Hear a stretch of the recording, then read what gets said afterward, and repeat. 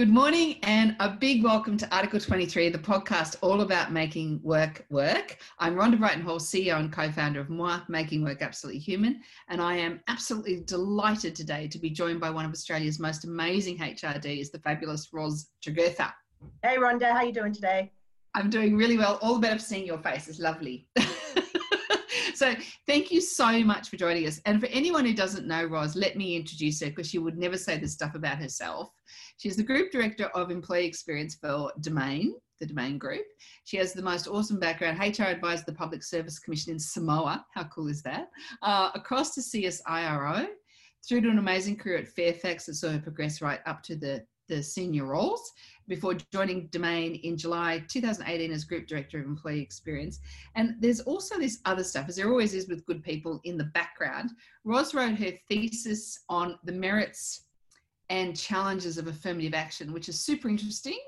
And Ros actually has some of the most thoughtful perspectives on that topic that I've ever heard, and really, really thoughtful. But that's a conversation for another day. Today, we are going to talk about Domain, and more specifically, we're going to talk very specifically about the amazing job that Domain has done during the COVID-19 period.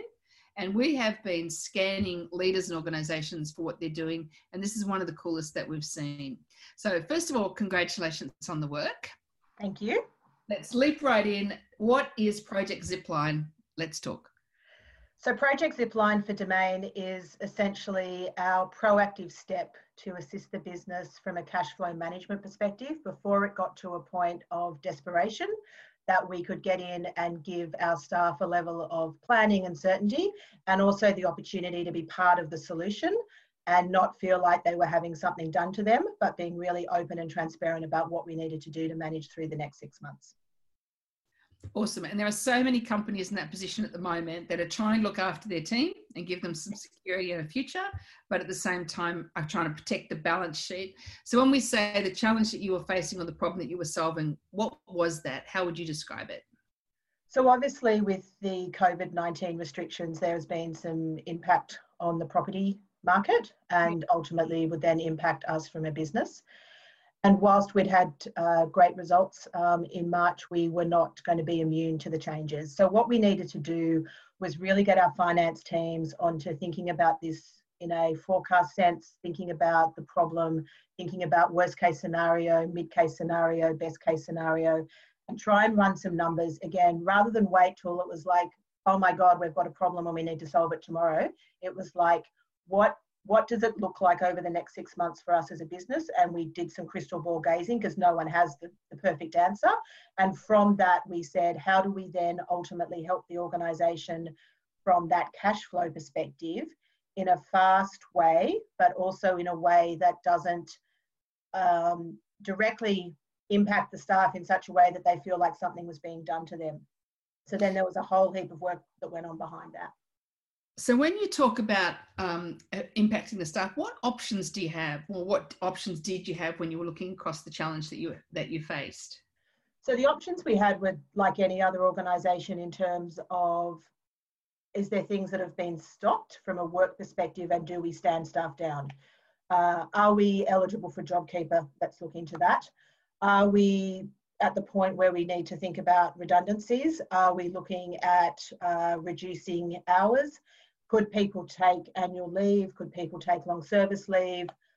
All the sort of, I guess, those traditional kind of HR responses to a situation where you needed to ultimately save the business some money. Yeah, and we've seen a lot of companies take a lot of those choices because they've sort of gone to the go-to textbook, this is how you handle challenge. A lot of these sorts of things, and I know Domain was the same, they were summarised into a few sentences or a paragraph in the Fin Review or something like that. And we all know that it's much, much harder than that. It isn't just like you just add water and it's okay. So what did it take? What were all the parts that you had to consider? How did it come together? And feel very free to talk about the technical side of the HR piece in this because it's massive. And it's such a great example of the whole HR function needing to work together and also to collaborate with many other functions to make it work. So I think there's a time for really deeply understanding and appreciating great HR, and I think this is one of them. So over to you. How did you make it work? How do we make this work? So let's go back to the beginning. Initially, there was obviously a conversation at the finance space. They needed to run some numbers. We contributed in terms of the data that we have around people. Then it was a decision for the board to actually be comfortable for us to take these options out to staff.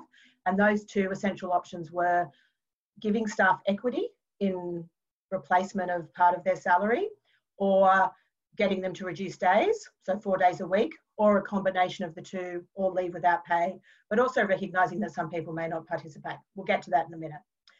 Then the legal team and the tax team had to do a whole heap of work around the legal and regulatory requirements in relation to this, and get the offer documents ready and all the equity options, and work with external advisors to understand all the machinations behind that. Amazing to do that in the time frame you did it in. Yeah, I know. No wonder I'm a bit tired, Wanda. I'm a bit tired. But then if we think about the HR component, so we had a project team which had our finance, tax, finance, and legal with us, and employee experience. So across that project team, we needed our business partners.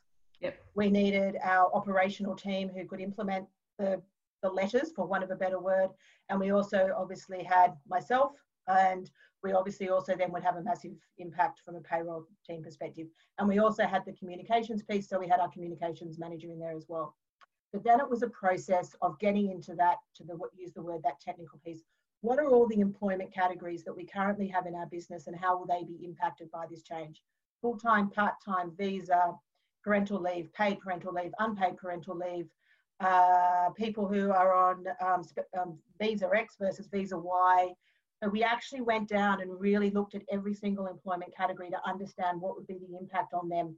And obviously for some people on certain visas, they couldn't participate because it was going to impact their opportunity to potentially get permanent residency down the path. So we did that.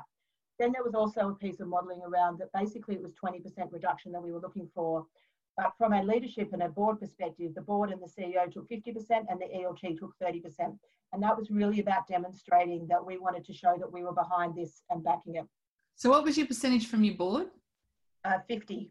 Wow. And then your executive team took 30 before you did anything else. Before we did anything else. That's real. We talked about that openly and transparently about this. And then we also recognised that we have some low income earners. So those that were lower than $65,000 were not included, because from a financial hardship perspective, we didn't want to put anyone in a position.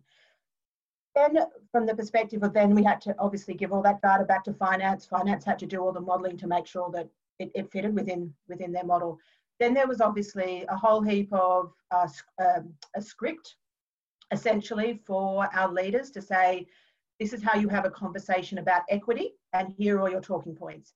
Here is the conversation you need to have about reducing hours, and here is all your talking points. Oh, what happens if someone has an emotional reaction? So then we had to sort of put in there a line to say, this is what you should do if someone has an emotional reaction, because we didn't know everyone's individual circumstances.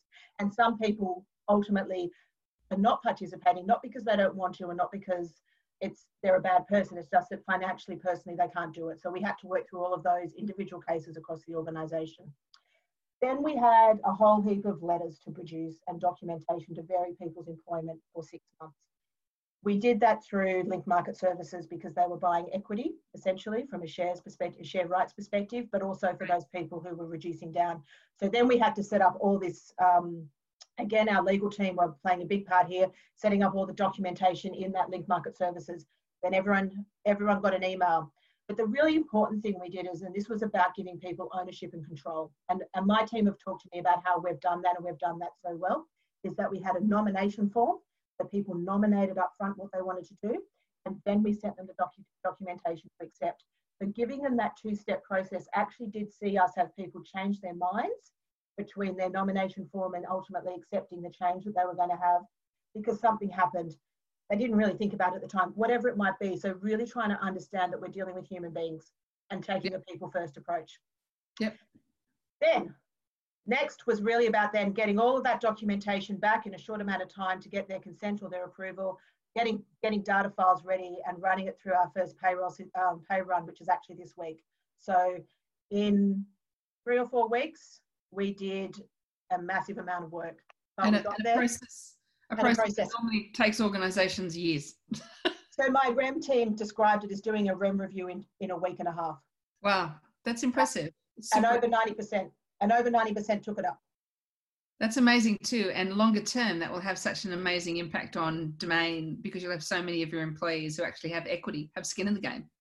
Absolutely. They're owners. Yeah, it's really lovely. And they're part of the story in the future.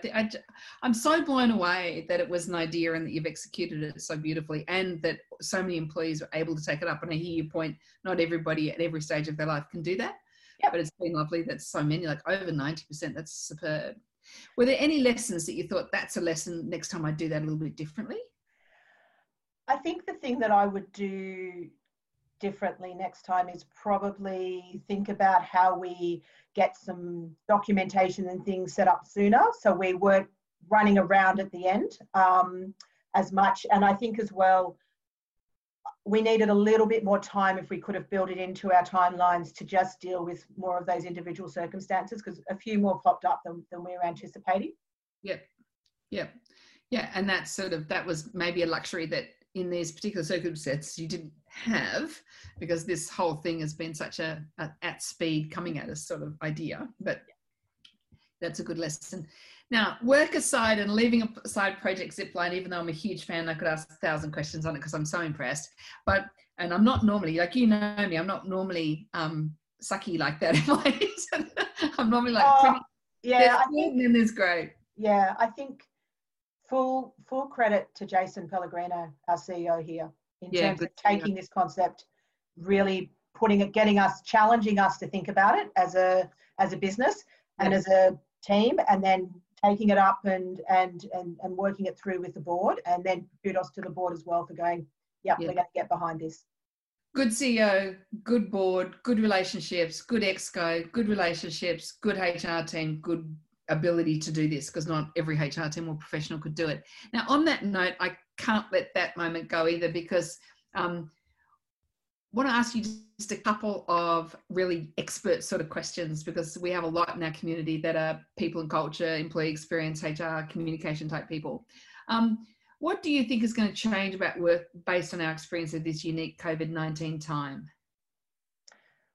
I think we will be challenged as businesses and as a community with a greater desire for people to work flexibly, a greater desire for people to work from home because they've now done it. And I think even out of our Project Zipline, there will be people who'll do their job 4 days a week and say, you know what? I want to keep doing my job 4 days a week. I really like the long weekend the 3-day weekend that I'm currently doing. So I think it's also about us from a perspective of how we work and what we do at work and what we prioritize. So it's almost like we will be flipping in, for me, into what I would describe as our new normal post-COVID-19. And what are the positive things from COVID that we want to take in, and what's the stuff we don't? And we've even seen this in our organisation. We've had a couple of our product team non-leaders lean in and say, this is a problem I need to solve right now. I'm just going to get on and solve it. And they've done it at speed. And so not everything can be done at the same speed, but I think what they've demonstrated is we can do things at speed. We can also do things not sitting in the same room together. So how do we use technology better to be connected? One of my remote workers, who is in regional New South Wales, has told me she feels more connected to the business now than she ever has. Yeah, because we're sort of all in the same boat. We've got the same situation because we've got 3 offices, and all of a sudden we're all in the same boat because we're all different, more remote. Yeah, that's right. You've got, I think, a really outstanding team, and you've worked really hard to build it quite quickly because you're only there from July 2018. What makes a great HR, people and culture, employee experience professional? Like what characteristics have you said the top 2? The top 2. I think you do need a level of resilience in terms of your ability to step back up when something doesn't quite go your way, and also recognize that not every single person in the business is going to agree with you, and that's okay. And you need to have a level of almost I don't know if it's self-centeredness or that independence to say, I'm okay to operate just outside the kind of group, and have that resilience and that independence to sort of be okay with that.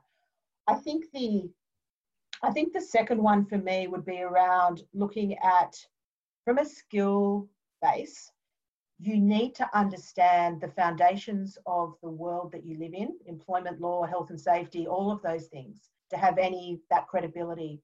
But that doesn't get you a seat at the table. The ability to get the seat at the table is taking that baseline foundation credibility that you have through your learning or your education, however you get it, and then being able to translate that into solving business problems. Yeah. So again, if I think about the execution of Project Zipline, I've received some really great feedback from my peers to say, oh my God, wow, you did that. So I needed all my employment law understanding and credibility foundations to be able to execute that, to say, part-time person, this is their implication, visa person, this is their implication. But that was that's kind of partway there. The next step is there, and actually then ultimately execute that. Yep. They're really good places to start, that really deep resilience and independence of thinking to solve problems differently, but have a commercial application. It's often and recognize that you've got other experts in the room. So that legal team were incredibly important to me through this process. The tax team developed a spreadsheet for staff to help them understand how the equity would impact them from a tax perspective. Now, there's no way I could have done that. And there's really, that topic is really made into language people can understand. So that's actually incredibly cool. Ros, thank you so much for joining us. It's such an amazing project. To try and describe it in just 15 minutes. It's pretty amazing. But just congratulations, not just to yourself, because as you're describing, you have this massive team around you, up, across, down, everywhere. And you obviously didn't build those relationships in a week and a half. They were all solid and working well. So you had this moment to solve a problem together. But it's amazing depth of expertise and a love for the great work in this space. Like, it's really impressive. So thank you all for listening. I hope you've learned something. I'm sure people have. We will be back next week, but this week we were so delighted to give you an example of what we're calling co-curation. It's actually an ability to look back into your organization, pick up the best, learn some lessons from this time, and take some of them forward with some new ideas and some new ways of approaching things. I think Domain's such a beautiful example of that. So thank you for joining us, Ros. You're very welcome, Rhonda. It was great to be here. Thank you. We'll be back next week, but in the interim, if you want to join us on our newsletter, just jump on www.moi.live, and our newsletter comes out free every Friday morning for those of you who are members or would like to receive it. Just write to us at team@moi.live. Thanks so much for having us. Big moi from us. Bye.